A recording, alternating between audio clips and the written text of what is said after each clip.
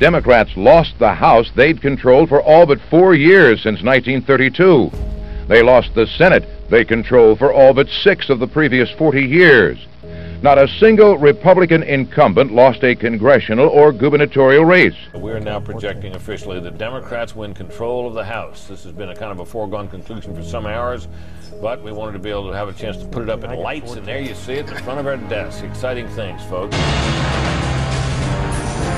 CNN is now ready to make a major projection. The Republicans will take control of the House of Representatives. We are coming on the air right now because ABC News can now project that Republicans will take control of the Senate. The midterms, the middle of the president's term, a consequential time for the party in the White House. This year, 33 seats are up in the Senate. All 435 are up in the House. Can Democrats sweep both chambers of Congress in a referendum against Trump? What will this mean for the 2020 presidential election? The history of midterms, the road to 2018, a study of past elections, a preview to the future. A podcast special coming Friday, November 2nd on the Nolan Cleary Network on Anchor, Spotify, Apple Podcasts, and more.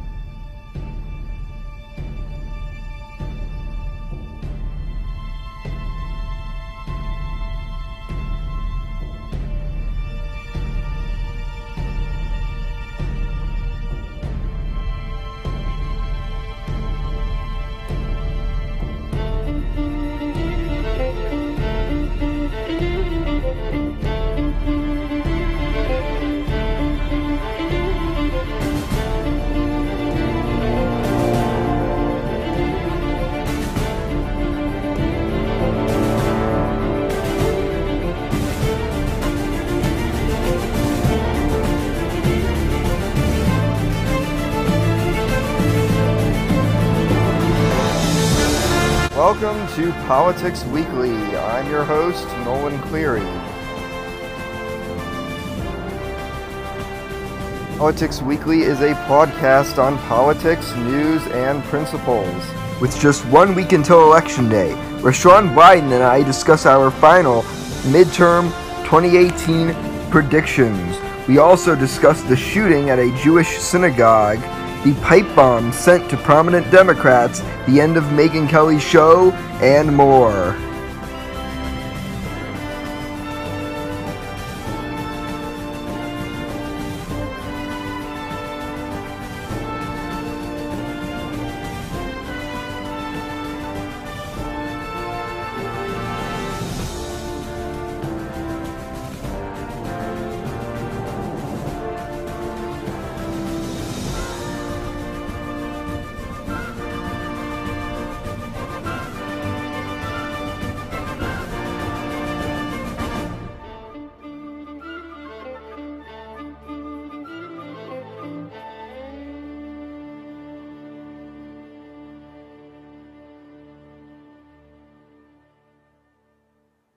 All right, I'm going to start in 3, 2, 1.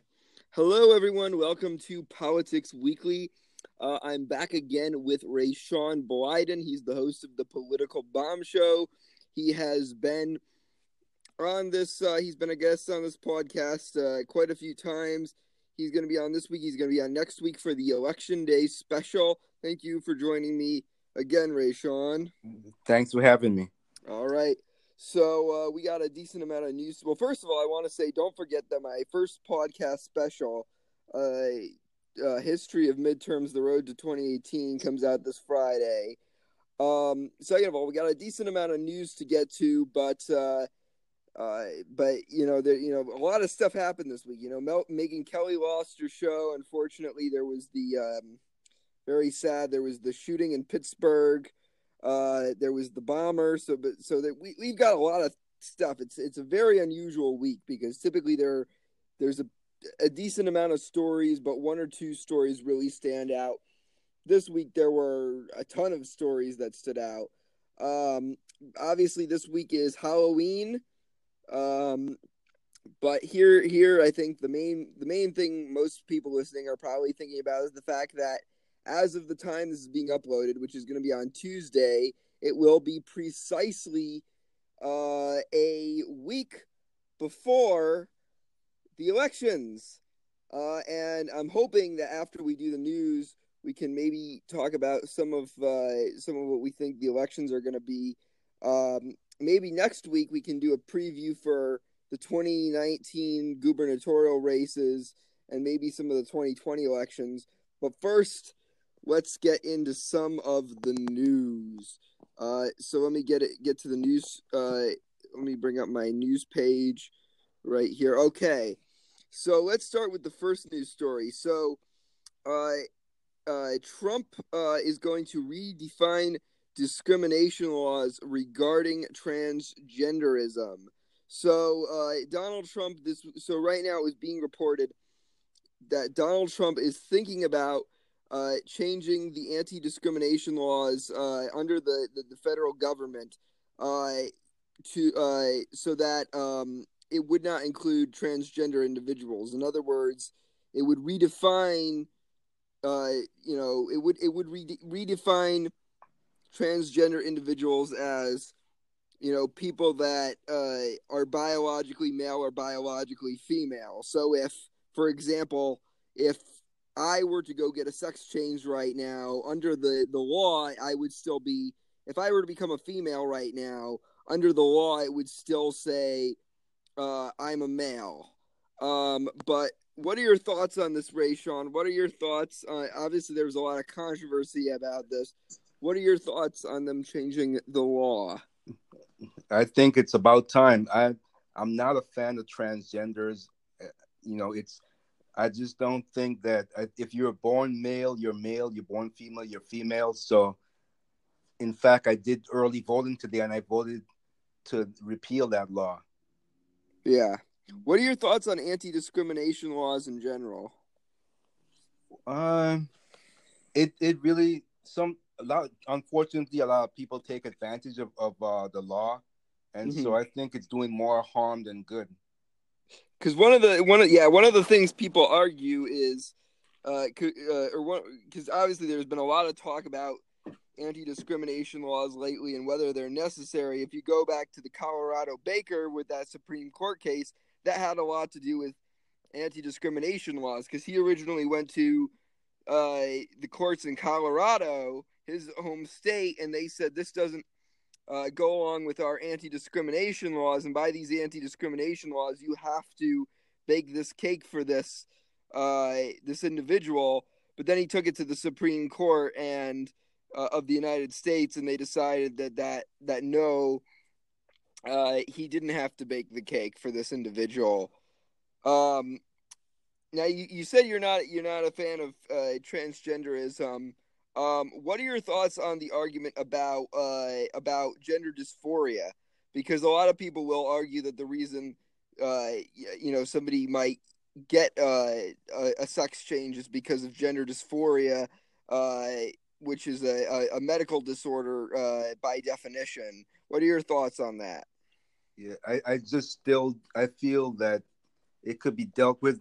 Like many people, like for instance, you could be born and you have feminine tendencies. That doesn't mean that you want to be a woman. You just have feminine tendencies. Or you could be a female with lots of, you like a tomboy, and it doesn't mean that she wants to be a male. I think that it's just gone too far. I just think that some of these doctors are just in it for money. You think, because it's in the DSM, which is the official medical handbook. Yeah, I just don't think that. I mean, if you want to have a sex change because you have a disorder, I still think if you're a biological male if it says male on your birth certificate, then you should be classified as a male. Okay. Or vice versa. All right. Is there anything else you want to say on this issue, or should we move on? Yeah, we should move on. It's not a good. I'm not a fan. Okay. So the Supreme Court has voted to defend Secretary of Commerce Wilbur Ross. Right now, there was a question as to whether Congress would be able to question Secretary of Commerce Wilbur Ross as to whether he would actually be allowed, or whether the Congress would be allowed to question him in regards to the 2020 census, which is controversial. People have accused him, him, or right now people are saying the 2020 census is trying to suppress the vote and suppress minority turnout. And apparently the Congress wanted to ask Secretary of Commerce Wilbur Ross about this, but Wilbur Ross said, but apparently the Supreme Court said he does not have to, or the Congress cannot, or he does not have to answer questions if the Congress asks him regarding the 2020 census. Do you agree with the Supreme Court ruling, and what are your thoughts on this whole situation? Yeah, I agree with the Supreme Court ruling on it, because what are they finding controversial? I believe the question is if you're a citizen or something, if you're illegal or something like that. I think I don't see anything wrong with asking that question. It should be asked. So I don't think that it's have anything to do with suppressing any votes at all. I don't think so. I think it's a legitimate question. Are you illegal? Are you illegal? It should be asked. Interesting. Now, what are your thoughts, just out of curiosity, what are your thoughts on the whole thing that's going on with Georgia? Because right now, Brian Kemp, he's the Secretary of State of Georgia. He's the Republican running against Stacey Abrams for governor. And because obviously, typically in most states, the Secretary of State is in charge of the election results. So typically, like next week on Election Day, if you look at some of the, like, let's say you want to see how Charlie Baker is doing in the governor's race, well, then you would go to the Secretary of State's website and that would show you. But a lot of people are saying that he was trying to suppress the vote, and he tried to make the argument that it was about voter fraud, but people thought that he was trying to suppress minority turnout. What were your thoughts on that issue? Yeah, I don't think he was trying to suppress the vote. It take like where I vote. They don't ask me for for my ID, which I don't like. I don't understand why they don't ask me for my ID. I went in to vote and they never asked you for your ID. They just asked for your name, and that's it. I think we need stronger voting. We need voter IDs laws for sure, because there's many people who are voting that's not supposed to be voting. Anything else you want to say on that issue? No. All right. Let's move on to another issue. So, obviously, if you guys haven't seen, we uploaded the new episode of Election Talk with Rashawn and I. Well, a new poll has come out. Again, most pundits believe Republicans will probably gain at least one seat in the Senate race this year, just because of how historically favorable the map is. First of all, let me say, this is looking to be a very unusual midterm year, because typically in terms of turnout, it's like a sideshow. It's like, there's typically not that big of a turnout during midterms.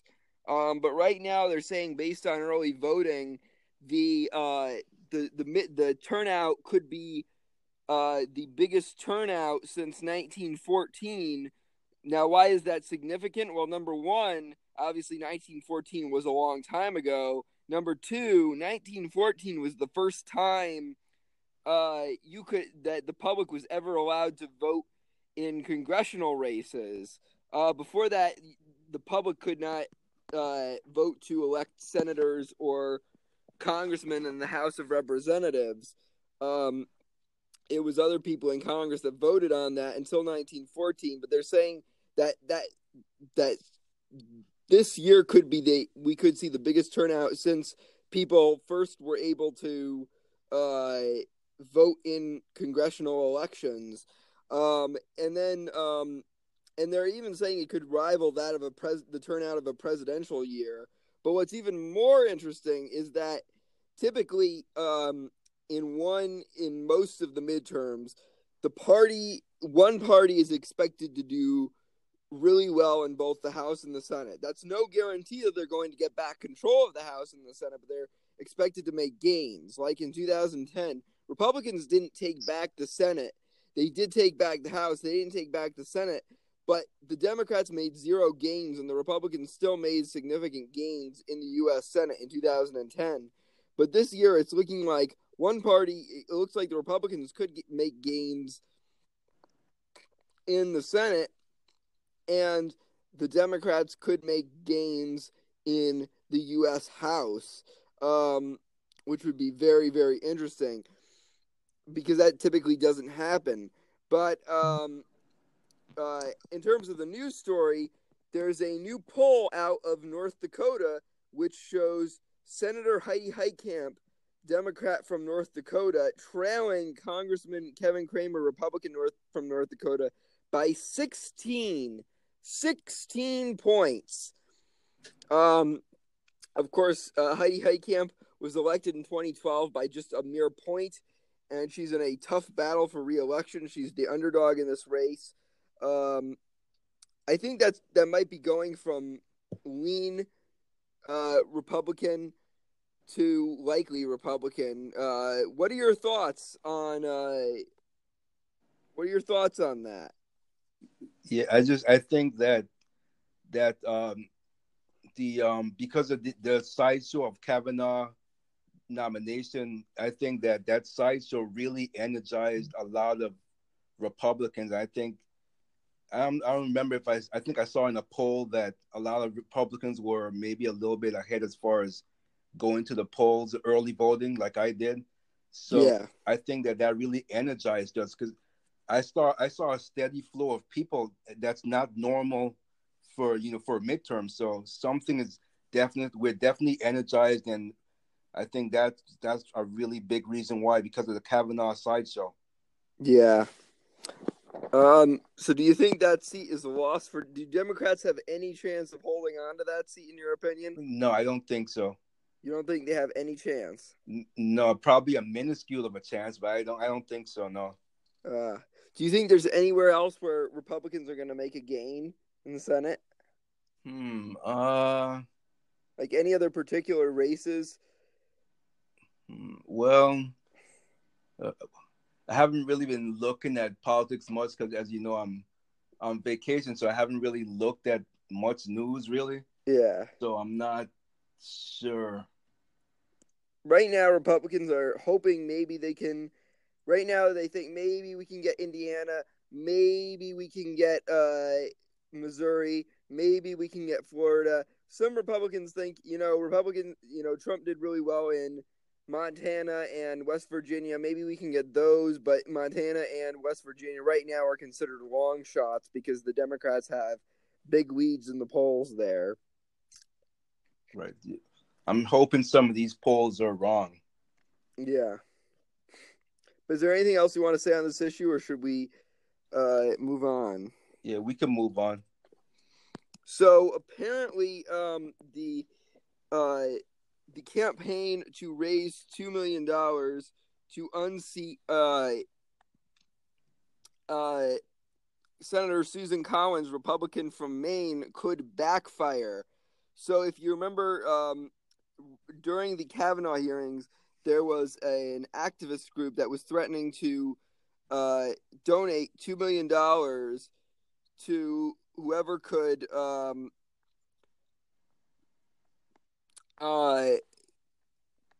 or they said if if Susan Collins voted in favor of confirming Brett Kavanaugh, that that they would donate to whoever her opponent's they donate to the campaign of whoever her opponent is in 2020.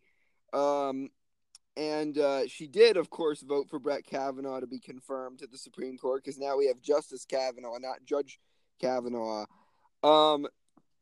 So what are your thoughts? Do you think that but right now apparently what happened, and we actually had one of her opponents who's already declared her candidacy, Dr. Kat London, as a guest on our show a couple weeks ago. But right now apparently the group that was hoping to unseat her, apparently they might run into some legal troubles, because apparently it looks like that might violate campaign finance rules, what they were doing. And apparently, the way they did it, the way they raised money was apparently not legal. So they might either face a lawsuit or might be forced not to donate that money to whoever her opponent is, her Democratic opponent is in 2020. What are your thoughts on that? No, she's from Maine, right? Yes, Maine. Yeah, Maine. So, yeah, I mean, it's no surprise that Democrats or anyone donating to Democrats are not playing by the rules, and they got caught, and hopefully there's repercussions for them doing it the way that they did. Do you agree with campaign finance laws? Yes. That's where you have to donate a certain amount or something like that. Right. You can't, like, if I were a big billionaire person, like if I had billions and billions and billions of dollars, like, or if I owned a corporation, like if I owned Apple or McDonald's or Tesla, or let's say I was Elon Musk. Okay, I'm Elon Musk. I have a ton of money. I'm like a billionaire. I can't just like donate like hundreds and hundreds of millions of dollars to your campaign to get you elected to the U.S. Senate or to get you elected to like any sort of congressional position. Right. Do you agree with that? A lot of Democrats are proponents of that. The campaign finance laws might end up stopping some Democrats from donating to whoever Susan Collins' Democratic opponent is in 2020. What are your thoughts on that? Right. I agree with the laws, because the problem is if I'm a big corporation and I donate millions to a campaign, guess what? When they win the election, guess what I'm looking for? Some kind of a favor. So yeah, so I think it's that you shouldn't be able to donate as much as you want to any campaign just because of that. Basically, it's like you're buying their vote, and you're gonna probably influence laws more than you should be able to. So that's why I agree with the laws. Anything else you want to say on this issue, or should we move on? No, that's pretty much it on that. All right. So let's move on to this was probably one of the headlining stories this week. This was involving the pipe bombs. So this week there were bombs that were sent to a bunch of different Democrats, and they were sent by a guy named Cesar Sayoc. And let me see if I can pull up a list of Democrats that they were sent to. I know a couple of them included George Soros, the Democratic billionaire who is many times at the pinnacle of scrutiny from the right. And then there was also Debbie Wasserman Schultz. It was sent to her. She was a congressman. She was the former DNC chair, although it looked like it was actually the bomb that was sent to her was actually supposed to be sent to former U.S. Attorney General Eric Holder. There were also pipe bombs sent to the Obamas in Illinois and Chicago in their home. There were pipe bombs sent to Joe Biden. There were pipe bombs sent to CNN, although it looked like that was specifically it was addressed to John Brennan, who is often a guest on CNN.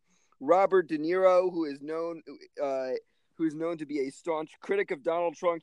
He also had an explosive device sent to his home. Joe Biden, he had it sent to his home. And then Maxine Waters had it sent to both of her homes in Washington, D.C. and Los Angeles, California. So what were your thoughts on all these people?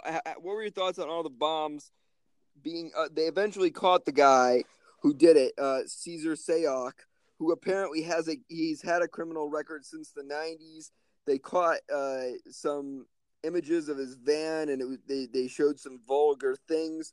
Many of his coworkers said that he was a very staunchly bigoted, racist man. He would often say racial slurs, often bringing his coworkers that were racial minorities to tears. What were your thoughts on the pipe bomb incident? Yeah, initially when I didn't know who it was, the first thing that came to mind was the Democrats probably doing something to try to help them in their favor, to be in their favor for the midterms. That's initially, but then when it came out who this guy was, I don't know much about him except for what you just said there. And yeah, well, yeah, so yeah. But what are your thoughts on the incident in general? I think it's really, it's not a good thing for society. It's really bad. It's really bad for the democratic for democracy, because if people start trying to threaten anyone from either party, whether you like them or not, that's just destructive. It shouldn't happen at all. Is there anything else you want to say about the issue, or should we move on? Yeah, just hopefully this guy serves, what is it, I think I saw 58 years or something like that. I'm not sure. Probably, because this was an assassination attempt. Right. Yeah. Do you know who George Wallace was? That rings a George Wallace. He was the racist governor from Alabama. Yes. He was he was against segregating. He was for segregating schools. I think at one point there's a famous picture of him going to a school, stopping in Alabama and stopping an African American student from going in. There was a guy who tried to assassinate him, and he failed. But he did end up successfully crippling George Wallace, and George Wallace spent the rest of his life in a wheelchair, handicapped. He went to jail, but he's still alive, and he got let out for good behavior. Yeah, I don't like that. If you attempt to kill someone, or if you cripple them, doesn't matter if you're a racist or who you are, you shouldn't be able to get out of jail. I don't care how good your behavior was. Anything short of murder, you should stay in jail. Anyways, is there anything else you want to add, or should we move on? No, that's it. All right. So, some other sad news this week. Former Supreme Court Justice Sandra Day O'Connor has announced that she has been diagnosed with dementia. Dementia is an illness, for those who don't know, where often, like, one of the symptoms of it is you might remember something from a long time ago, and it'll almost be like you'll think like that's the day. Like, you'll think you'll remember something from a long time ago and think it's happening now. Like, for example, if you were, let's say and it happens when you get really old. Like, for example, let's say you were a really old person. Like, let's say you're in your 70s or 80s, and you used to be a doctor when you were younger, but now you're retired. Well, you might one day wake up, thinking, oh, I got to get to work. I'm a doctor, even though you haven't been a doctor in 10 to 20 years, because you have dementia. So unfortunately, she's been diagnosed with dementia. What are your thoughts on this? Yeah, it's always sad when someone has dementia. I don't think there's any cure for that, is there? I don't think so. Yeah, so it's a very sad thing to hear. Yeah. Is there anything else you want to say, or should we continue? Let's continue. All right. So let's talk about Chuck Grassley. So Senator Chuck Grassley, Republican from Iowa, is threatening legal action against Christine Blasey Ford. What are your thoughts? Now, this was a very divisive issue, but what are your thoughts on on this. What do you think of the idea of him taking action against Christine Blasey Ford? Action should be taken against her. There was just too many holes in her story, and she couldn't remember anything. I mean, typically, if someone was raped or put into that position, they would remember every detail a lot more than she did, and she didn't remember anything. And I just think that it was a waste of time, and it's good that he's going after her to deter someone from doing that if she was fraudulent. Is there anything else you want to add, or should we move on? No, we can move on. All right. So let's talk about John Bolton. So national security, there's been a lot of news about National Security Advisor John Bolton in Russia. Apparently he went to Russia, and right now he's come back with new news. For starters, he's apparently encouraging Trump to withdraw from the Russian arms treaty. That's the first bit of news. The other bit of news is he is saying that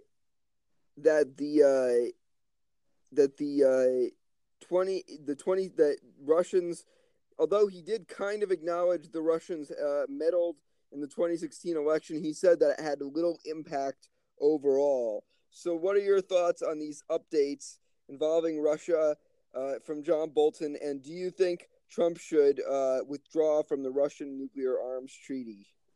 I'm not a John Bolton fan, but I think before Trump does anything, he should, verify whatever John Bolton says, verify it, because he's like, to me, he's like a one of these guys, like a chicken hawk. He wants war, and so I don't like him. And so I think that Trump, before he does anything, he should investigate and have someone else verify what Bolton is telling him.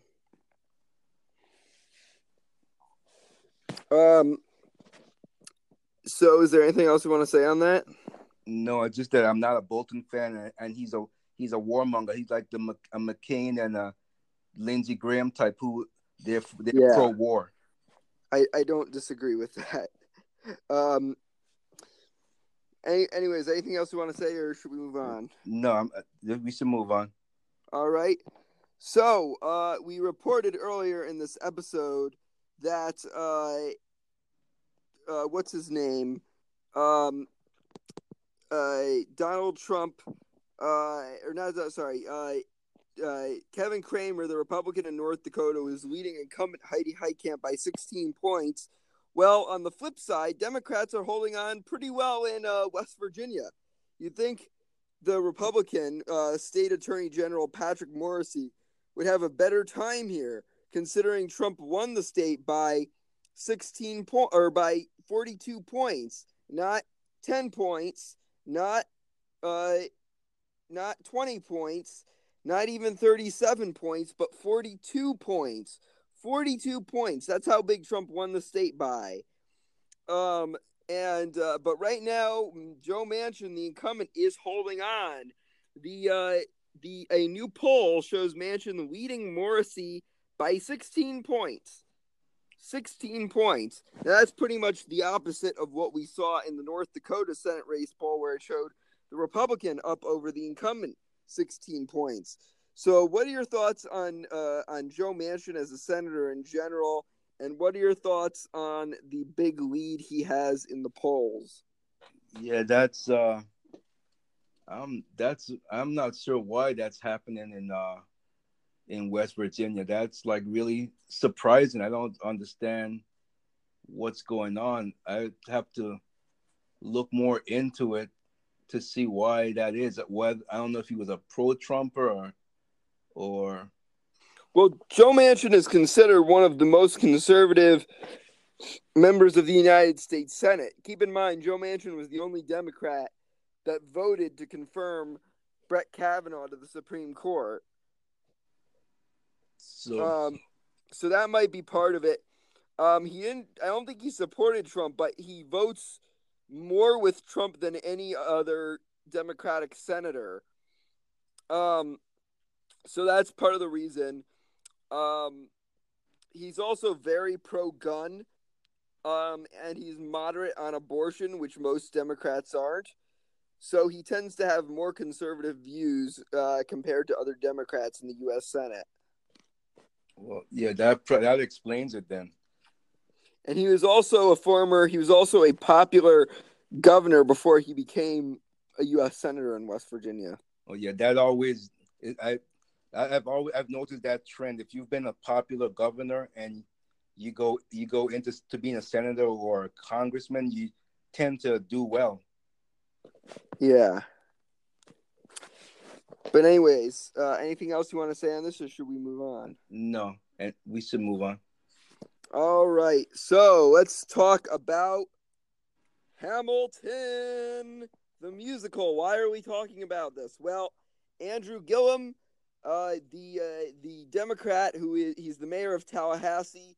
He is running for governor of Florida. He's running against Ron DeSantis. So there was a really heated debate between them recently.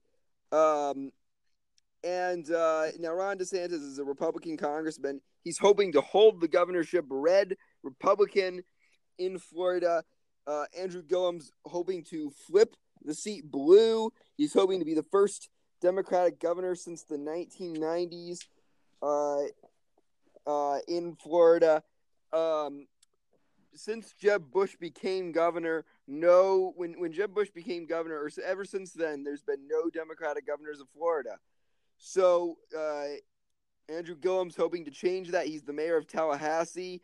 If he's elected, he'll be the most. He'll also be the first African American governor from Florida.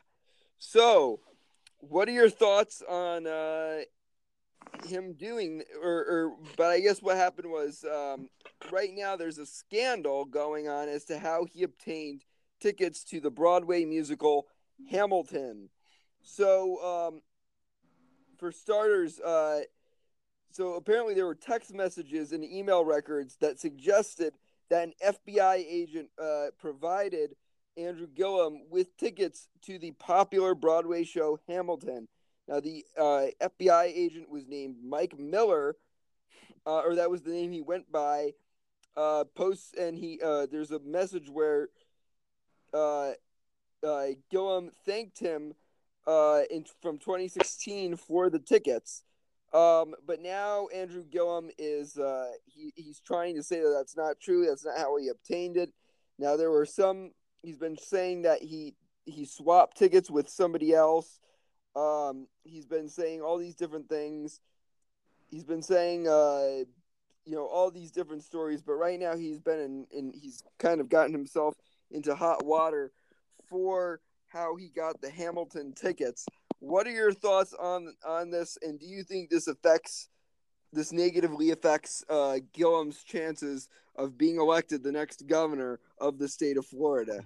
Yeah, I think it definitely affects his chances. I think I spoke about that before myself, but it does, because it shows that he's not, he's lying, and he's twisting himself into a pretzel by denying it and trying to say that from someone else, and just admit it and try to beg forgiveness or ask for forgiveness. Don't lie about it. So I think it's going to affect his chances. Yeah.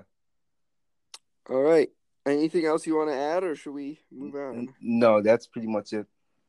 All right. So let's move on to Caitlyn Jenner.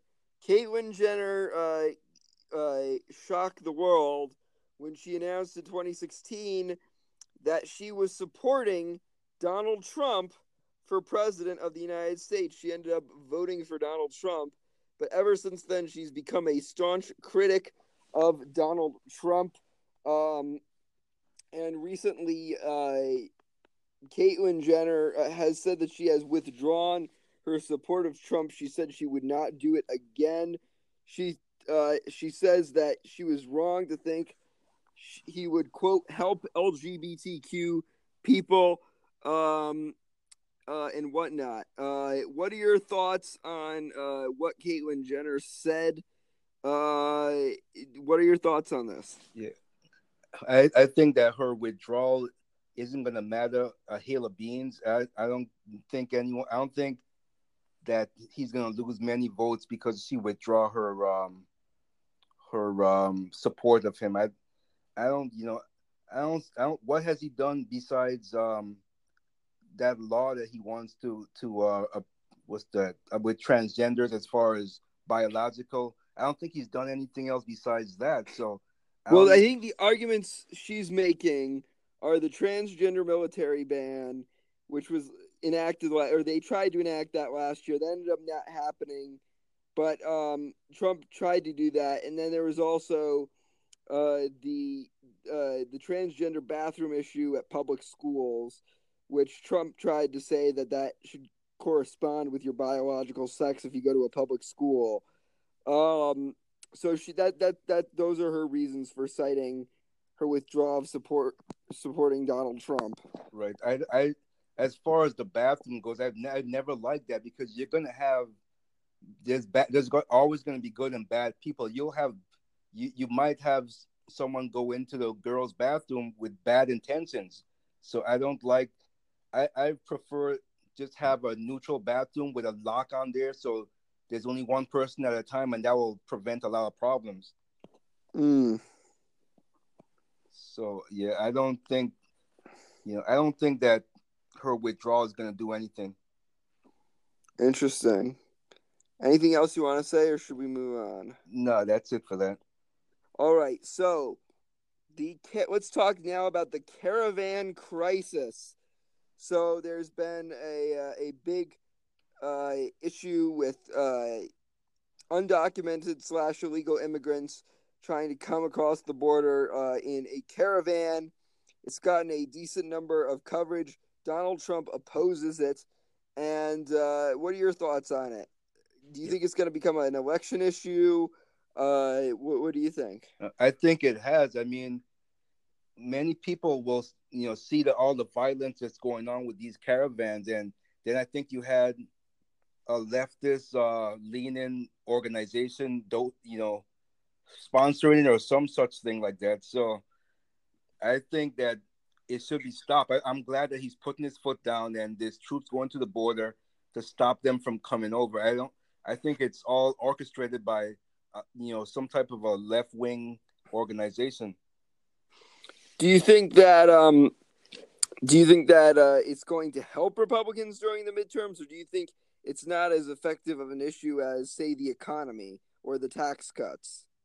I think it will help Republicans somewhat. I don't think it's huge, but I think it is actually it's having to do with immigration. So it probably I think it will affect Republicans actually because it's dealing with illegal immigration, which is a big reason why Trump got elected. So I think it will have some moderate impact.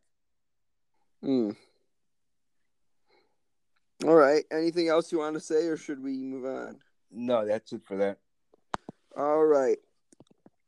So why don't we move on to the next story, which is involving Megyn Kelly's morning show. So Megyn Kelly, she had a morning show. Obviously, there's some controversy between her and Donald Trump during the 2016 election, but she rose to prominence. She ended up getting a morning show on NBC. Well, that morning show has ended. Kelly came under controversy when she said there was nothing wrong with the use of blackface.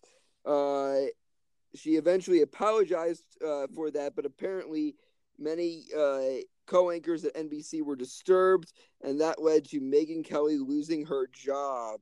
What are your thoughts on what Megyn Kelly said about blackface, and do you think it was right to fire her? No, I don't think it was right to fire her. I don't think she meant it in a racial slur. I don't even see what the big deal was, but I don't feel bad for her, but I don't think she should have been fired. I mean, we're just too PC. You can't say anything without someone crying racism, bigoted, or homophobic or whatever.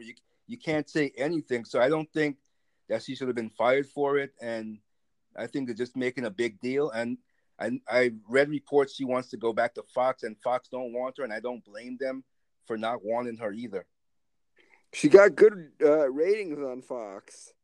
Yeah, she did, but I mean, a lot of her co-anchors don't like her because of things that she did. Yeah. But yeah, I don't feel bad for her, but I don't think she should have been fired. She should. I think she definitely have a lawsuit. Like, they don't want to pay her full 49 million. I think it was. Is it million? Yeah, 49 million. I think they don't want to pay her out. But I think she hired an attorney. I think she has a good case of winning it, because honestly, I don't think it was racist. I don't think she meant it in a racial way. So anything else you want to say on this, or should we move on? No, we should move on. So, as you've probably heard, sadly, there was the Jewish synagogue shooting with 11 people killed. Very, very sad, very tragic. Right now, Donald Trump is proposing the death penalty for the suspect in the Jewish synagogue shooting. Do you agree with him? Do you agree with the idea of the death penalty, first of all, and do you agree with the idea of giving this individual the death penalty? I definitely agree with the death penalty in certain cases, especially when it's a hate crime where you kill people because of their religious belief or their ethnicity. Absolutely, you should be given the death penalty without any question. So yes, this guy should get the death penalty, and it should be a slow death. Yeah. Well, now here's the argument some people will make. Some people will argue the Eighth Amendment to the Constitution does say, it does prohibit cruel and unusual punishments. What do you think about that? What are your thoughts on that? My thought would be, what this guy did, wasn't it cruel punishment? What he did to these people who didn't deserve to die, that's cruel. And so I think he should definitely be given the death penalty. What, you're going to put him in jail for life, and then we have to pay and support him until he dies? I think he deserved to die. But you think it should, you do think it should be slow? Yeah, I think it should be a slow death, though. Because people will argue the Eighth Amendment will say it goes against cruel and unusual punishments if it's a slow death. If it's a slow death, that doesn't. But what are your thoughts on it? Do you agree with that, or? Well, I mean, it's just certain cases like this. It just gets me so angry. I mean, hate crimes. It just makes me want to just react and just in a really angry way, because this guy, for no other reason than pure hate, he gunned down 11 people. So what about their pain and suffering, the family's pain and suffering? What about them? Yeah. Anything else you want to say on this issue, or should we move on? Yeah, we should move on. All right. So Angela Merkel is the German chancellor, but it was announced this morning that she will step down as German chancellor in 2021. Good. So what are your thoughts on Angela Merkel stepping down? Good. I don't like her at all. She's basically, she invaded her own country with a lot of illegals. She self-invaded her own country. I don't like her at all. I mean, I have no love for her at all. She invaded her own country, and I wonder what the population of Germans versus immigrants there. I wonder what the population is now. Mm-hmm. Who is the ideal person? Obviously, I'm not going to ask you to name names, because it's probably hard to do that. But what would you say? Who do you think would be the ideal, or what type of person? Not like a person specifically, but what type of person do you think would be good to replace her in 2021? Well, I think someone who wants to basically German identity, bring back Germans' identity, almost like a populist, for lack of a better word. Someone who's a nationalist for that country, the better of their people, someone who will bring back law and order and not allow all the things that's going on now with the country. So a nationalist for Germany. When I guess in Germany, they actually have a different type of system where essentially whoever, it's like whoever gets the most seats in parliament, the leader in that parliament becomes chancellor. So apparently her party is the Union Party, the CDU, which is the Union Party of Germany, and they have the most seats in Germany in the parliament. So she is the chancellor. But if right now, I think the person with the second most seats is Olaf Skolos, and he is I don't know where his political leanings, lie, but apparently he's a part of the Social Democratic Party. So if he gets the most, or if his party gets the most seats in 2021, assuming he's still in, he'll become the German chancellor. Now, the Democratic Socialist Party over there means pretty much. No, it's not the Democratic Socialist Party. It's the Social Democratic Party. It's the Social Democratic Party. Does that mean anything like a socialist or anything like that? Or I doubt it, but let me see, because I know they have some. Or let's see. So it is a left-wing party, though. It is a left-wing party, and they do have progressive views, and they do have views about economic equality. So they're mainly the other ones, and I guess the third party is the Brandenburg Party. The Alternative for Germany, and then I guess they're the most. I guess right now let's see. Right now, there are two different leaders there. There's the Alexander Goyland and Alex Weidel. So I think they become chancellors, but I'm not sure. But based on how they work, but they have 0 seats no, actually they don't. They have 94 seats right now in the legislature or in the parliament. But they're the most far right.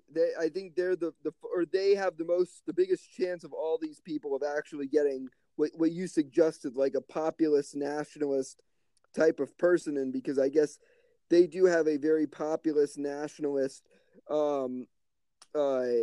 identity. And some people have accused them of being racist and xenophobic and anti-immigrant, and some people have accused them of being neo-Nazis. Right. So that's what we get accused of too, being conservative. Yeah. But what are your but yeah, so is there anything else you want to say about this issue, or? No, I'm just glad she's stepping down. Goodbye. Yeah. But anyways, speaking of nationalism, Trump this week said in a speech that he was a nationalist, and that stirred up a lot of people. Many people have argued that Trump should not have said that, that it was wrong for Trump to say. What are your thoughts on this? What are your thoughts on Trump saying that he was a nationalist? Do you think he was right to say, or do you think that maybe he shouldn't have said it? What are your thoughts? He is a nationalist, so he just told the truth. I don't see anything wrong with it. He's a nationalist, and rightfully so. And I'm happy that he's a nationalist, and I don't see the big controversy about him just saying it. Do you have any problem with nationalism as an ideology? I don't know if he meant it as an ideology or anything, but I like the fact that America first, and he puts our interests first. So I don't really see anything. Trump is not an ideological person, so I don't think he meant it like that. So you were happy about what he said. Yes. All right. Anything else you want to add, or should we move on? No. All right. So let's move on to some other news outside America. So there was an election in Brazil, and Jair Bolsonaro defeated Fernando Haddad overwhelmingly by 11 points. Now, why is this a big deal? Well, because he is a far-right populist nationalist candidate, like we've been talking about. This election has led to shockwaves around the country. But what are your thoughts on this happening? Well, I just think it's the trend. I mean, Trump started it, and then you had the Brexit thing going on. So I think it's a trend that the world is leaning more to the right. What about in France, though, where there was the one guy who got elected? That's true. What was his name? I forget his name. I can't remember his name either. Well, then there was also Trudeau in Canada. Let's not forget Trudeau in Canada. Yeah, that's true. I mean, I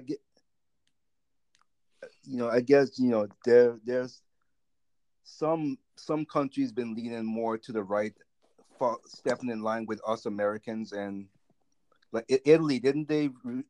Italy, I believe Italy was one country as well. Yeah. So I mean, some countries are going right, so it wasn't too much of a shock to me. Yeah. Anything else you want to say on this, or no? All right.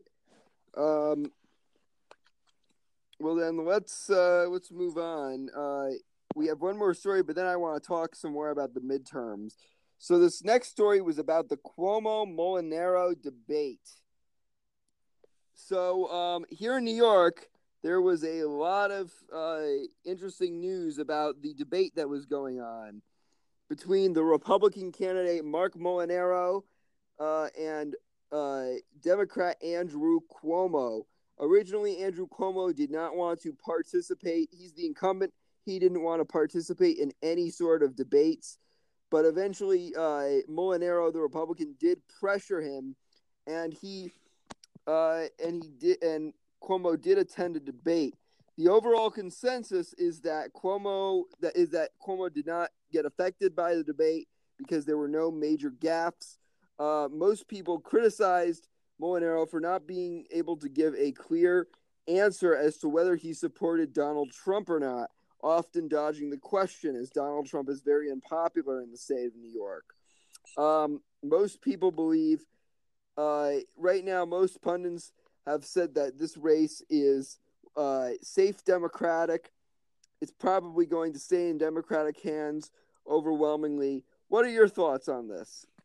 Yeah, I agree. I don't think that a Republican is going to win there in New York. I don't think it's going to happen. So what were your thoughts on the debate and Molinaro not being able to answer the question as to whether he supported Trump or not? Well, I think he is just for the reason you said. He's in New York and Trump isn't popular there, so it's a losing situation for him if he comes out and say I overwhelmingly supported him. So I think that's the reason why he did it. Do you think he should have hurt him not to give a clear answer, though? That did hurt him, yeah, it did. So, I mean, it did hurt him. Either way, it hurt him, so he might as well should have just came out and said that he supported him. Yeah. Now, I think he has admitted that he didn't vote for Donald Trump in 2016. Right. Yeah, I think that it did hurt him, and the Democrats will come out on top because of that. But they were going to come out on top anyway. So, but this makes it even stronger. Yeah. So this week there's going to be another debate with all the 30, because this was a one-on-one. They didn't have any of the third-party candidates. this week at St. Rose College in upstate New York, there will be another debate with all the third-party candidates. That includes Larry Sharpe, the Libertarian, who we've talked a lot about on the show, Howie Hawkins, the Green Party candidate, Stephanie Miner, an independent, and Molinaro, the Republican again. Cuomo has abstained from participating in this debate. What are your thoughts on that? Yeah, I don't think it's going to hurt him if he don't participate. It may have even hurt him more if he participated and then they got him in a gotcha or he did some gaffes. So maybe it's to his advantage. Yeah. Now I'm hoping to go to that hurt debate. I'm hoping to actually go to that debate because it's right near where I live. I'm not sure if I'm going to be able to, but I'm hoping to attend it in person. But anyways, anything else you want to say? No, I don't think it's going to hurt him because I mean, when Trump was running, he didn't go to one of the debates, and that didn't hurt his chances. Yeah. Anything else you want to say, or should we move on? No, that's it for that. So let's talk about. I want to give the exact margin of some of the competitive, and you can if you want to. I'm going to give my predictions for some of the margins of wins in some of the competitive Senate and gubernatorial races. So first of all, let's talk about the Senate election in West Virginia, where Joe Manchin is running against Patrick Morrisey. My prediction is Joe Manchin wins by 8 percentage points, 52 to 44. What are your thoughts on that? In West Virginia, right now I think he's at 10% or something. Yeah, Joe Manchin. Right. So I would say he probably, that sounds about right, 7 to 8 points. Yeah. Now let's talk about Florida. Florida, that's going to be a close Senate race. I'm going to say Rick Scott wins by a point, 47 to 46. That's definitely a tough one there, but I think he will hold on and probably be up to about 2 points, I would say. Yeah. Now let's talk about Texas. This one's going to be closer than most elections. I think Ted Cruz is going to come out on top. I predict a 49 to 46 margin for him over Beto O'Rourke, the Democrat. What are your thoughts? Yeah, I think that Cruz will come out on top. Probably about 5 points. I'm thinking. Yeah, it's going to be interesting. Either way, it's going to be one of the closest statewide races for Republicans to win in a while. Yeah, I agree. But anyways, so what are your thoughts on let's talk about Arizona. I'm predicting Kristen Sinema, the Democrat, beats Martha McSally, the Republican, in a close race. I'm going to say she wins 48 to 46. What are your thoughts? Yeah, that one is very that's tough. I think that I don't think it's going to be a clear winner on election like it. It's going to probably go longer, but probably the Democrat will probably come out on top about a couple points. So let's go over to Nevada. Dean Heller has been doing a better job recently. Again, Democrats thought after he voted yes on the Trump health care bill, which was a really controversial bill in the state of Nevada, he was done, especially since Donald Trump didn't carry the state of Nevada. But he's run a really close race, and he's leading or tied in some polls. But ultimately, I do think Dean Heller is going to lose. I think Jackie Rosen has more momentum on her side. And then also, polling has underestimated Democrats for years in the state of Nevada. So I'm going to say Jackie Rosen wins next week by a point. I'm going to say it's going to be a 49 to 48 margin. What are your thoughts? Over Dean Heller, the incumbent. What are your thoughts? Yeah, I think that sounds about right, about a point or two. Yeah. So then in Missouri, that one's going to be a close one. I'm going to say Claire McCaskill wins 40 or 55-48 over her Republican challenger, Josh Hawley. What are your thoughts? Yeah, I agree with that. She about 4 or 5 points. Yeah. Moving over to Indiana, that's another really tough down to the wire race. There's no doubt that Joe Donnelly, the Democrat, is really worried about that. I mean, he put out ads recently where he's chopping wood and saying, my party is wrong about the wall. My party is wrong about the Bush tax cuts. My party is wrong about this and that and yada, yada, yada. When you have to go out and say and pretty much disown your party to win an election, that pretty much shows you're really desperate. But I still predict he wins, even though this is Mike Pence's country, because right now Democrats are expected to do really well during the the midterm, or in the Rust Belt. They're expected to do really well in the Rust Belt this year. So I'm going to say that he wins. I'm going to say that he wins 50. Right? I'm going to say that he wins 49-47. So close, but I think overall, because right now Democrats are leading in Ohio, which was surprising because Trump won that state by 8 points. But right now Democrats are leading by big margins there. Same thing with Wisconsin and Michigan. They're winning by big margins there. And Pennsylvania is safe for the Democrats, in my opinion. So I'm going to say that in that state, in Ohio, the Democrat is going to win. In Indiana, the Democrat, Joe Donnelly, will win by 2 points. What are your thoughts? Yeah, I think he's going to win. I think it's sad that he has to go out there and disown his party. But after he wins, we'll see if he'll stick to his guns. Yeah. So, yeah, probably about a 2-point win. Yeah. Going down to Tennessee, Democrats are really hoping they have a chance of picking this one up.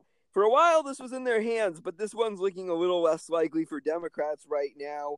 I'm going to say that I think it'll be definitely closer than most statewide races in Tennessee, but I think ultimately it's not going to be that difficult for the Republican Marsha Blackburn to win. I'm going to say she wins by about 7 points, and I think it's going to be a 52-45 win. What are your thoughts? Yeah, I was going to say it's probably going to be about an 8-point win. Yeah, 7-8 points maybe. I think it's definitely I think for a while he was doing really well in the polls, the Democrat, and he was a popular former governor, so that helped him. But I think political gravity is kicking in, and a lot of his voter base is shifting, especially after, like you've said on multiple occasions, the Kavanaugh hearings, because Trump is really popular there. Although Phil Bredesen, the Democrat, has said that if he was in the Senate, he would have been just the second Democrat after Joe Manchin to vote yes on Brett Kavanaugh. Yeah, it's just horrible how they handle the whole situation. The Democrats, they don't think about how things are gonna look to us Americans out there looking in. They just don't understand that, and which is good because people are waking up to the fact that the Democrats are not being reasonable. They're way too far out on the left field now. Yeah. But anyways, moving on, let's talk about Montana a little bit. So I think Montana is actually going to be I do think Montana is actually going to be – it's going to be close, but I think it's not going to be as close as it was the past 2 times, because in 2006, John Tester won by a mere point because the incumbent Republican was marred by scandals. The next time, in 2012, he won by just a couple points and didn't get to 50%. I think this is going to be the first time John Tester, because his approval ratings have sharply gone up, I think this is going to be the first time. And also, he has a weak Republican running against him, Matt Rosendale. I think John Tester is going to win. This is going to be the first time he gets over 50% of the vote. This is going to be the first time he gets a majority of the vote. I think he's going to get 53% of the vote, and his opponent is going to get 56% of the vote, or 46% of the vote. What are your thoughts? Yeah, I think you're right on this one.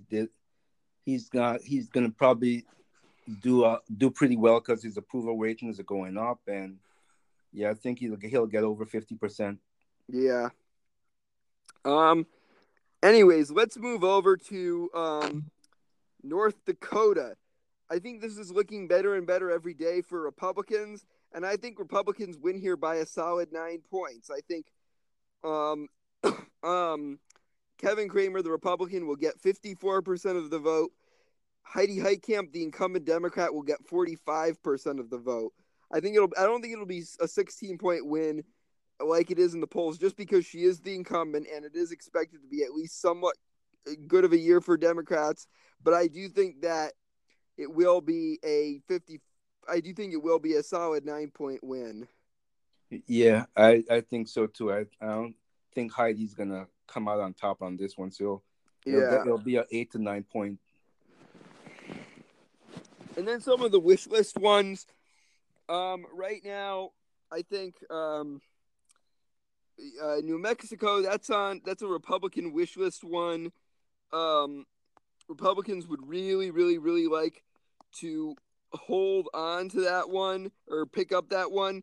Well, I think actually Republicans know they're not going to get it, but they're hoping that maybe if Gary Johnson were to win, Gary Johnson, the Libertarian candidate from 2016, if he were to win that seat, maybe that could help them, because nobody believes the Republican Mick Rich is going to win that race. But some believe that maybe if Gary Johnson wins there, he could caucus with them, but I doubt it. Right now, my prediction is the incumbent Democrat Martin Heinrich gets 50% of the vote. I think Gary Johnson gets 29% of the vote. And I think Mick Rich, the Republican, gets 17% of the vote. What are your thoughts? Yeah, I don't think the Republicans are going to fare well there. The Democrats will win. I don't think Gary Johnson will win either. I don't think that's going to happen. Which is honestly that's kind of sad in my opinion, because Gary Johnson, I was watching some of the debate and I thought he did really, really well during the debate. But hey, what are you going to do? Yeah. So let's talk about what other races. Right now, I think Wisconsin. This is probably not going to flip for the Republicans. The Democrat has a big lead in the polls. I predict she wins. Tammy Baldwin wins over. I can't remember what the Republican's name. Let me look up the Republican's name. I think Tammy Baldwin wins about 55 to 42% on election day. Race. Hold on, let me look up. Leah Vukmir. Leah Vukmir is the Republican. I think Tammy Baldwin beats her 55 to 42%. What are your thoughts? Yeah, I don't even recognize her name. Yeah. There's no name recognition there, so I agree. Well, she's not like a congresswoman or anything. She's just a member of the state legislature. So right. She's already not really a member of Congress. She's just a member of the Wisconsin State Senate. Now, I think she's like the number 2 in the Wisconsin State Senate, but still, she doesn't have. I mean, some people know her there, but she doesn't have enough name recognition to really help her get over the top. Right. So let's talk next about let me see. Yeah, some people have said it's already safe Democratic, but I think it's probably likely Democratic. And then let's take a look at Ohio. I'm predicting this time again Sherrod Brown. This should be competitive for Sherrod Brown, but right now I think Sherrod Brown is going to win by a huge margin, because 6 years ago he only won by 6 points, and Ohio is a swing state, and it went to Donald Trump by 8 points. But right now, Jim Renacci, the Republican, has just run such a terrible campaign that it's looking like Sherrod Brown could win re-election by a blowout. Right now, I'm predicting Sherrod Brown wins by 15 points. I predict he wins 54% to 39%. What are your thoughts? Yeah, I agree. I mean, the campaign that he's been running, running a good campaign, it counts for something. I mean, just ask Hillary Clinton. Yeah. So I agree. It's gonna be a large lead. It's gonna be a large. He's gonna lose large, like 15 points, like you said. Yeah, I think it could be because keep in mind, Ohio is one of the first states called on election night. In fact, why don't I pull up real quick? I'll pull up the election closing times. Election closing. But it's one of the first states called on election night. Okay, so this is the election closings based on Eastern times. So the polls in Indiana and Kentucky close at 6 p.m. Eastern. The polls close at in Florida, Georgia, South Carolina, Virginia, New Hampshire, and Vermont at about 7 p.m. At 7:30 p.m. is when Ohio, West Virginia, and North Carolina close. 8 p.m. Texas, Oklahoma, Kansas, Missouri, Illinois, South Dakota, North Dakota, Tennessee, Mississippi, Alabama, Maryland, Delaware, Pennsylvania, New Jersey, Connecticut, Rhode Island, Massachusetts, and Maine all close. 8:30 p.m. There's only one state that closes. That's Arkansas. 9 p.m.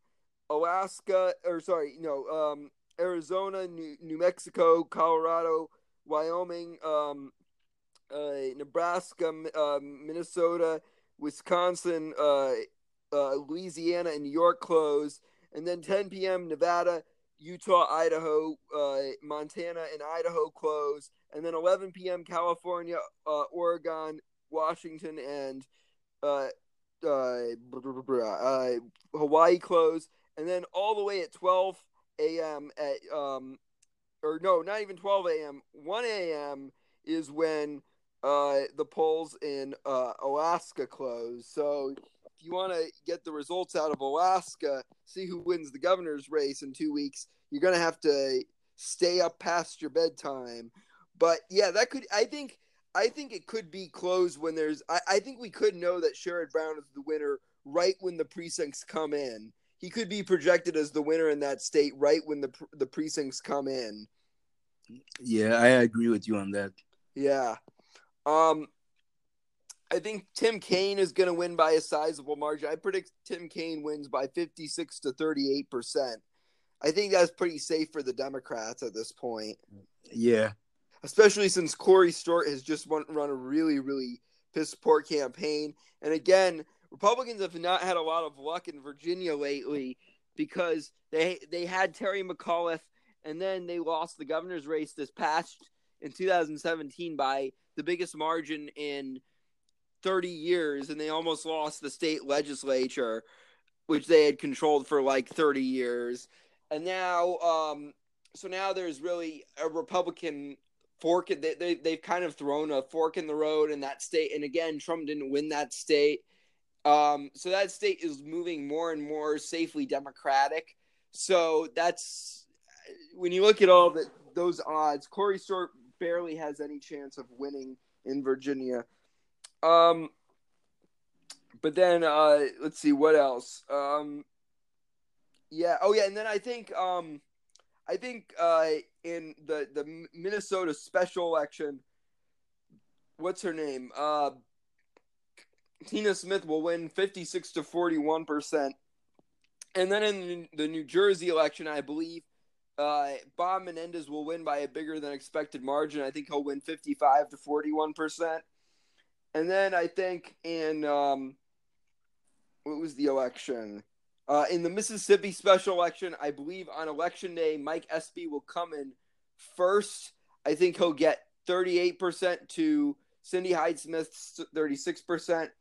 I think maybe the third place person, Chris McDaniel. I think he might get 16%, but because even though Mike Espy comes in first, you think, oh, that's a pickup for the Democrats, right? Well, no, because there has to be a runoff. I think in the runoff election, I think Cindy Hyde-Smith will win handily because during runoff elections, there's a lower voter turnout than there would be in other elections, and that tends to favor the Republicans. What are your thoughts? Yeah, I agree. It definitely does favor the Republicans when it comes to runoffs. Yeah. Now, there's a Senate election. Now, do you plan to vote for Jeff Deal this year in your Senate race? Probably. What do you think the margin of error is going to be? Like, what do you think the margin of error is going to be in Massachusetts? Well, it is Massachusetts, so probably 5 points, I'm thinking. You think it's going to be that close? I think so. Well, yeah, I think so. Really? That would be huge. That would really put a fork in Elizabeth Warren's 2020 plans. I hope so. I mean, she's definitely, in my opinion, she's not electable as president. She won't win. Yeah. But anyways, why don't we move on to the governor's race? So how big do you think Charlie Baker is going to win? I know you're not a fan of. Yeah, I'm not. In fact, I didn't vote for him. I wrote my own name in. Rashawn, you heard it here first, guys. Rashawn Blyden for governor of Massachusetts. I would say it's going to be huge. I would say 15, 20 points. You think it could be bigger? I'm predicting he wins 60 to 38%. Yeah, I think it could be that big. I don't know. I just don't like the guy. Yeah. Well, I talked to one person who lives in Massachusetts who said that he thinks Gonzalez is going to do better than everybody's predicting. I'm predicting right now, though, that the problem is Gonzalez is a very vanilla candidate. Like you said, he doesn't have a lot of name recognition as a Democrat, but maybe that hurts him. But like Deval Patrick didn't have a lot of name recognition, but Deval Patrick, his political prowess really made up for that. Whereas with Jay Gonzalez just is very vanilla. Like he doesn't excite a crowd. He doesn't make you want to vote for him. Right. Plus, if you vote for him, I mean, if you do vote for him, you're probably voting for him to take one for the team and vote Democratic. Yeah, I agree. Plus, you did have a lot of Democrats who endorse what's his name? Troy Baker. Right. Yeah. Well, let's talk about some other races. I think in my state, it's going to be pretty easy for Cuomo. I think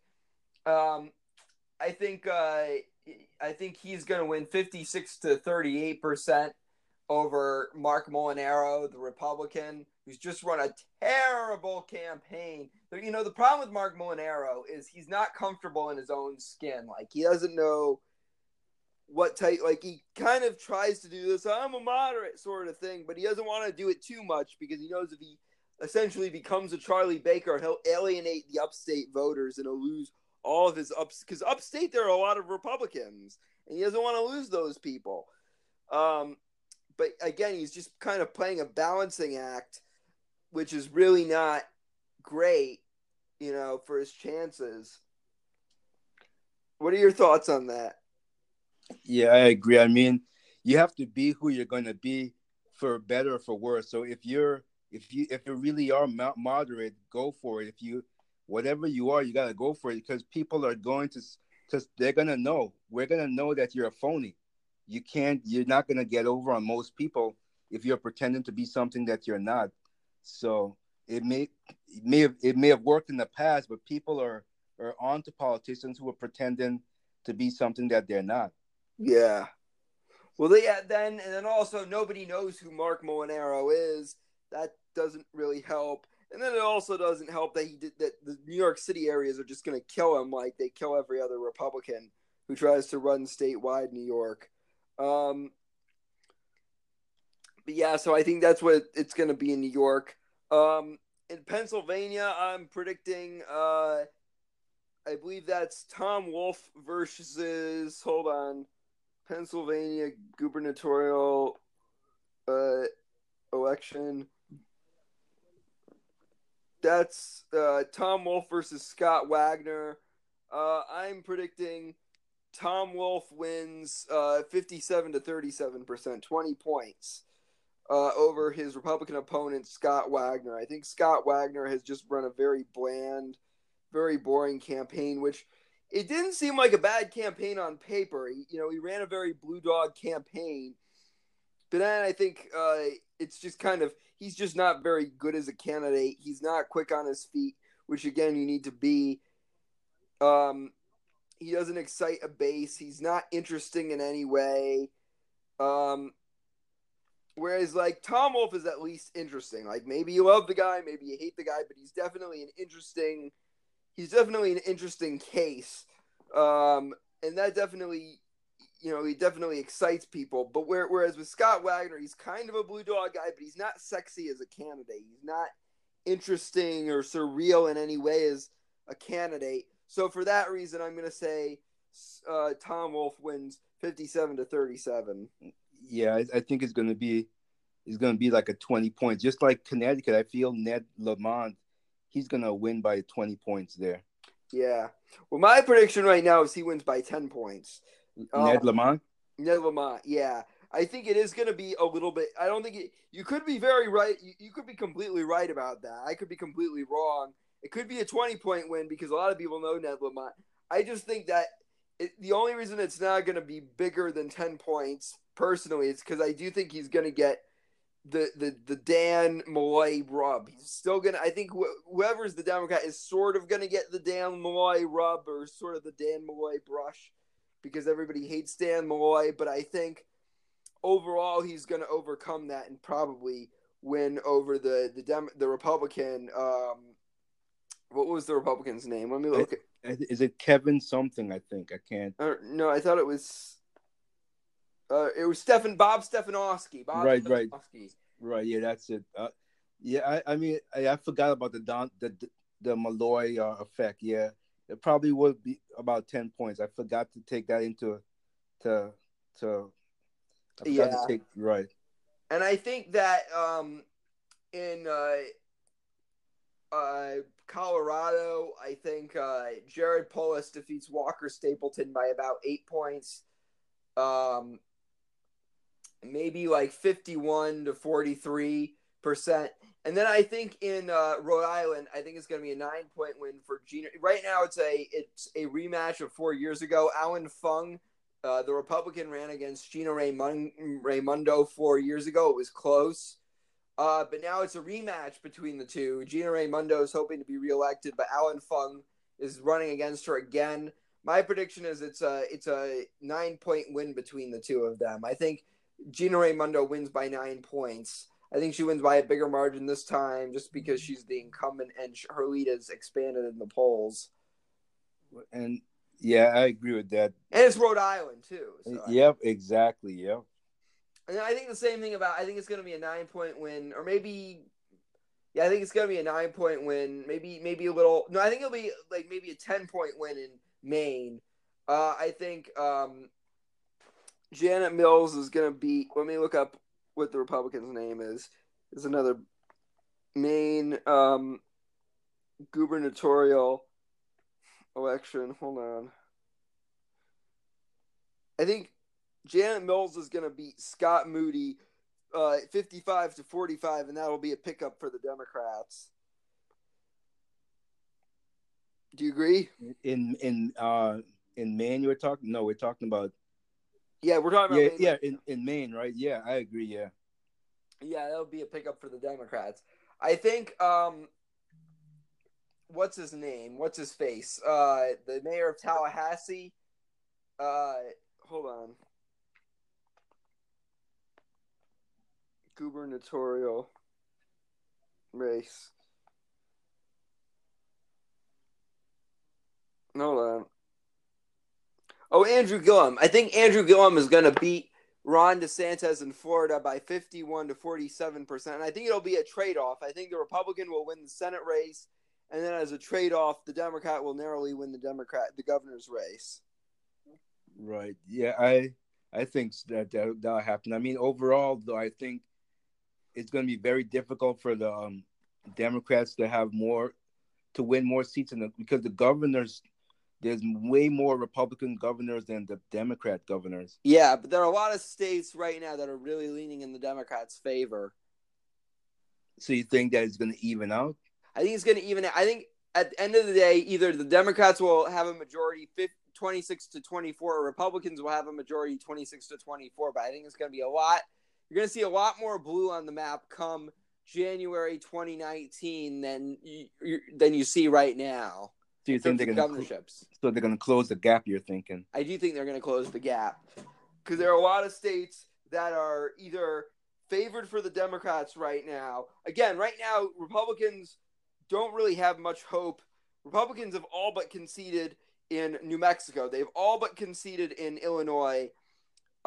They've all but conceded in Michigan. These are all currently states with Republican governors. And right now, Republicans have all but conceded in all three of those states. So those states alone are expected to flip for the Democrats. But then also, Maine, right now the Democrat is favored. Florida, right now the Democrat is favored. Right now, Georgia is a toss-up. Illinois is Iowa is going to be a toss-up. Wisconsin is a toss-up. Ohio is a toss-up. Nevada's a toss-up. A lot of these and then on top of that, guess what? Kansas is a toss. Right now, Kansas is competitive. Kansas is an overwhelmingly Republican state, but yet that's competitive. That shouldn't be competitive, but somehow it is. Oklahoma, where Trump won every single county in 2016, is competitive. Shouldn't be competitive, but for some reason it is. And South Dakota, which hasn't had a Democratic governor since the 1990s or the 1970s, it's gone longer than any other state. It's gone longer without a Democratic governor than any other state in the country.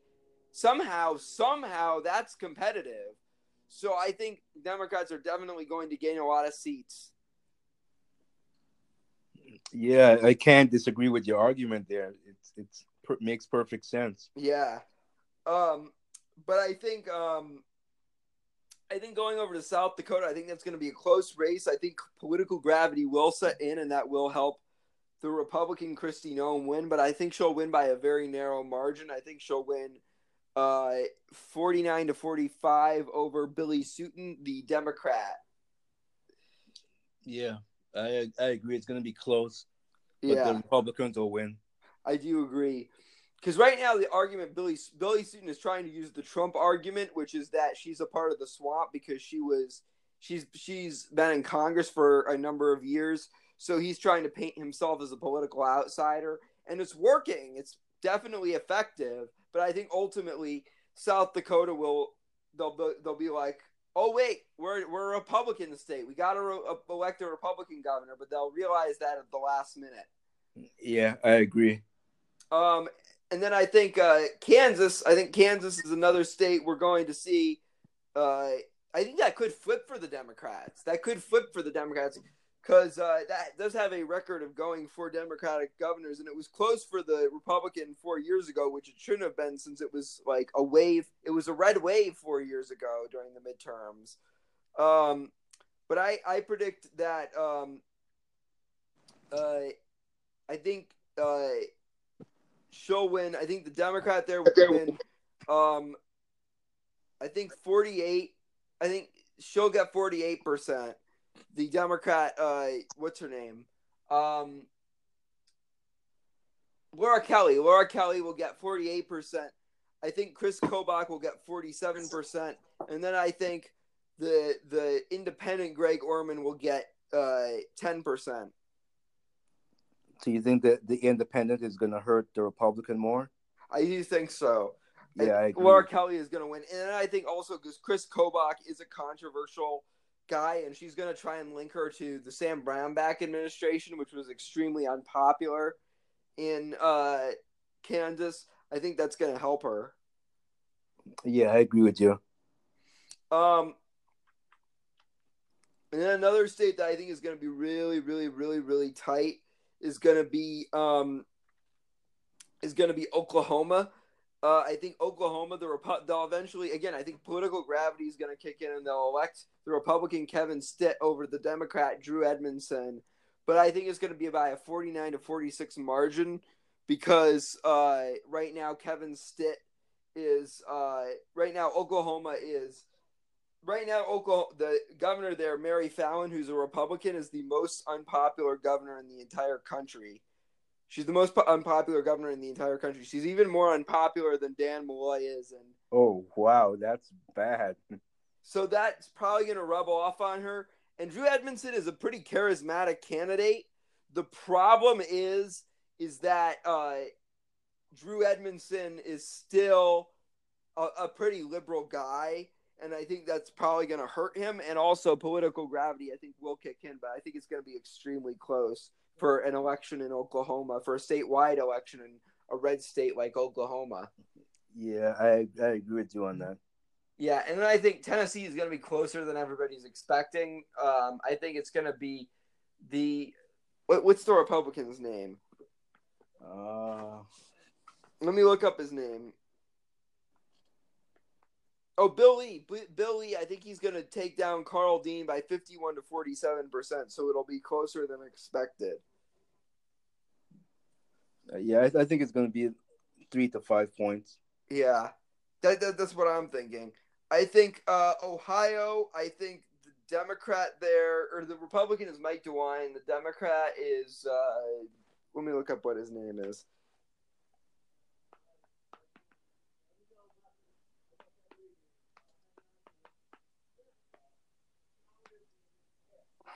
Hold on, let me see.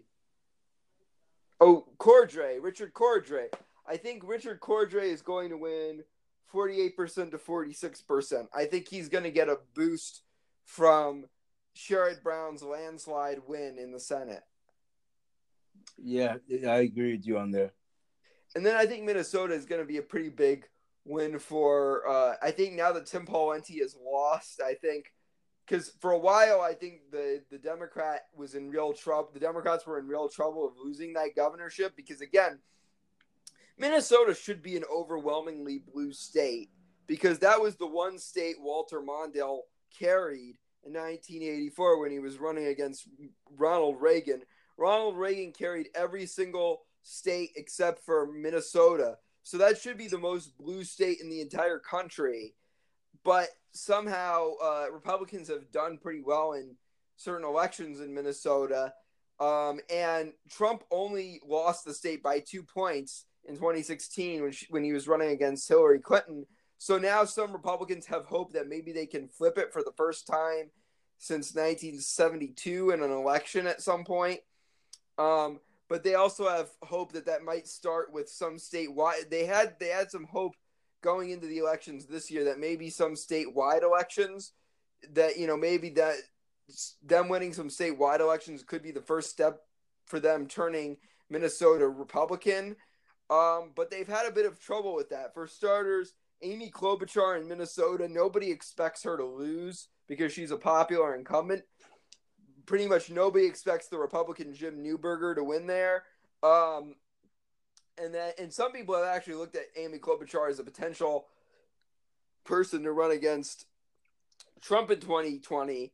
Another election, one election they might still have a chance in is the Attorney General's race because that's where Keith Ellison is running, and Keith Ellison has had a lot of problems when he's running against Doug Wardlow. He's had a lot of problems there. They might still have a chance there, but in the governor's race, Tim Walz, some Republicans thought that they had a real chance of beating Tim Walz, the congressman, but now it's looking really, really because for a while Tim Pawlenty was running, and Tim Pawlenty was the former governor there, so he had a lot of name recognition.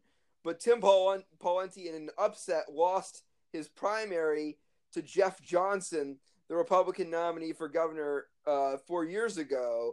So now it's looking pretty now, ever since Jeff Johnson has won the nomination, Tim Walz has seen a huge surge in the polls, and now I think he's going to win by a solid margin. I predict Tim Walz wins 55 to 43%. Yeah, I agree. He's going to win by a healthy margin. Yeah. again, Republicans thought maybe we'd have some chances winning some statewide races here.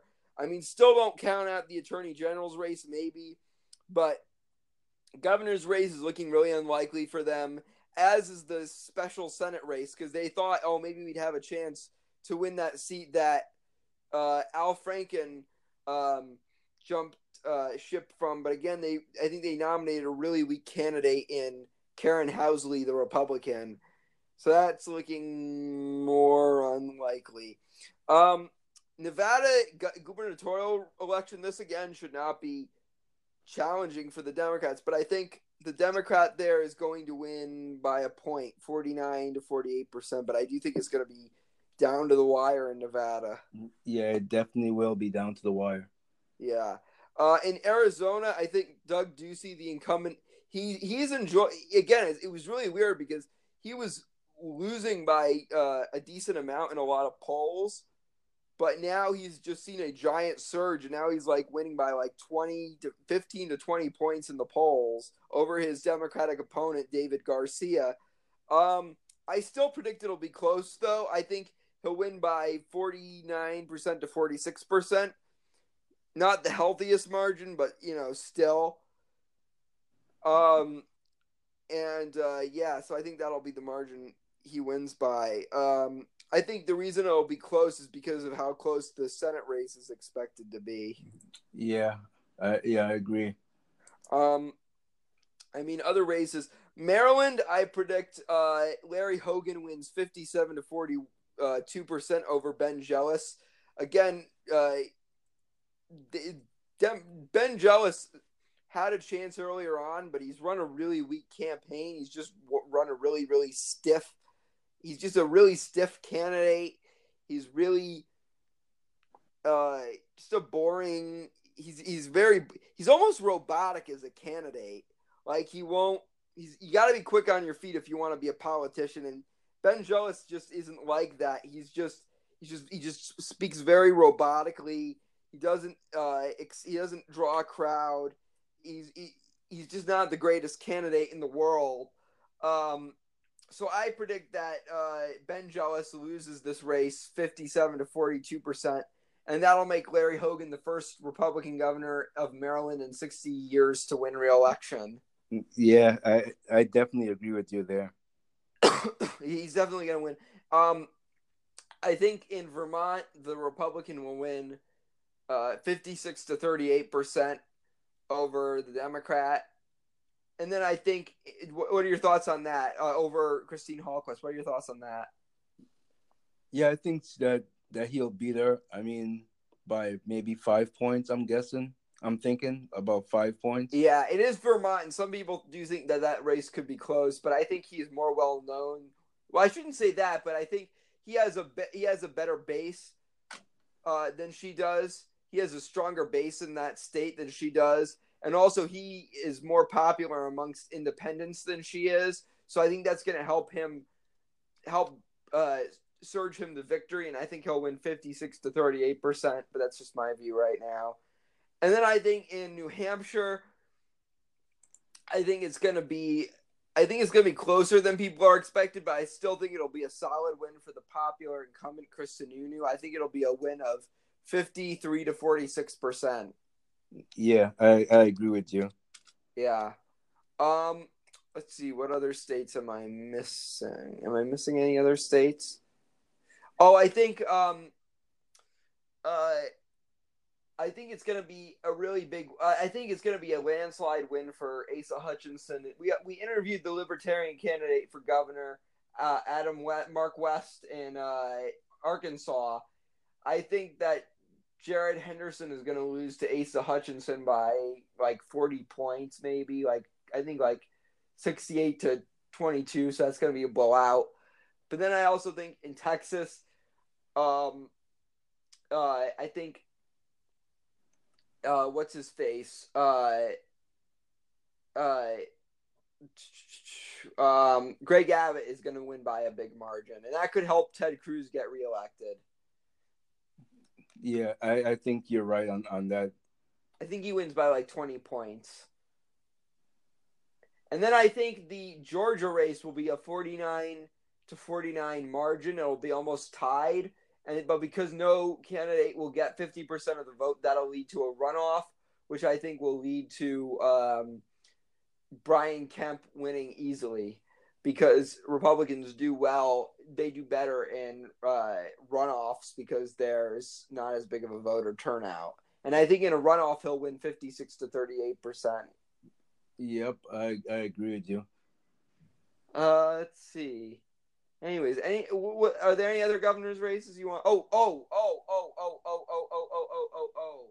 Wisconsin, a lot of people are predicting, because Scott Walker isn't doing great in the polls, he's going to lose. I think because he has name recognition, he might barely scratch by, maybe 47 to 46%. I'm thinking. What are your thoughts? Yeah, I think because of his name recognition, he'll barely scoot by. So I think you're right. Yeah, over Tony Evers, the Democrat. And then I think in Iowa, that's a really hard-fought battle between Kim Reynolds, the incumbent. She became the incumbent after the incumbent Terry Branstad resigned to become Trump's ambassador to China. I think Kim Reynolds, some people think that she's done. I think she's going to barely hold on, 49 to 47%. What are your thoughts? Yeah, I think she'll hold on. I don't think that she's going to lose. And then I think the Michigan Senate race is going to be pretty easy for the I think the New Mexico Senate race is going to be 62 to 34 in favor of the Democrats, so that'll be a landslide pickup for them. And then I think it'll be 60 to 38 for the Democrats in Michigan. Again, Democrats are doing really, really well in those states. Yeah. And then I think it'll be a 50. I think it'll be like 57. Yeah, 57 to 37 in the state of Illinois. I think Bruce Rauner is going to lose by a huge margin. He's going to win by a 20-point margin, even though he's the incumbent, because he's one of the most unpopular incumbents in the country. Yeah, I definitely agree with that. Yeah. Any other elections you want to talk about? I'm thinking we went over quite a bit. I can't really. And I think it's going to be 55 to 36 in California. Or no, 55 to 38 in California in favor of Gavin Newsom over John Cox. In California, California, nothing's going to happen there. Yeah, a lot of Republicans think maybe John Cox can win there, but that's really, really, really unlikely. I know that they think that, Jerry Brown sucks so much, so maybe that'll help Republicans, but I think that's just wishful thinking for a lot of Republicans. Yeah, that's not going to happen, not in California. Yeah. I will say it is impressive that John Cox did manage to take down the former mayor of LA in a primary and the California state treasurer, but it's unlikely he's going to take down Gavin Newsom, because Gavin Newsom just has a lot of name recognition, and demographically they hate Trump. Yep, that's true. Yeah. Alaska. I think Alaska is going to be closer than expected. I believe it'll be a 48 to 46 margin win for the Republican Mike Dunleavy over the Democrat Mark Begich. I think it's going to be closer than most people are expecting. But overall, he will win. But I think it'll be so close we won't know it immediately, because they don't announce the Alaska poll results until the morning after. Yeah, that's true. Until 1 a.m. So now I'll probably be up for it, but they'll probably still be counting votes by the time I go to sleep on that night. Yeah, that's a tough one to stay awake for. Yeah. I mean, you better get coffee if you guys want to stay awake for the Alaska. Yep. Yeah. But anyways, so a lot of people, do you think that Republicans are going to, there's some do you think Republicans are going to gain momentum that people aren't thinking of? It's a tough year, tough to do. Because it was started out being supposed to be a blue wave, then that calmed down, and so it's hard to I don't think that I think I think it's going to end up being even like you said, where it's still there's going to be, even though if they gain more seats in the Senate and then the Democrats are going to gain seats in the House, and it's going to still be the same. It's just swapped. You think so? Yeah. I don't think it's going to be that much of an advantage. I don't think. Do you think there could be gridlock? Do you think Trump's going to have a hard time for the next 2 years getting things done? I think so, yeah. That's unfortunately, I think so. Yeah. Do you think it's going to be a repeat of 2010 where Democrats get the Senate and Republicans get the House, but instead Republicans get the Senate and Democrats get the House?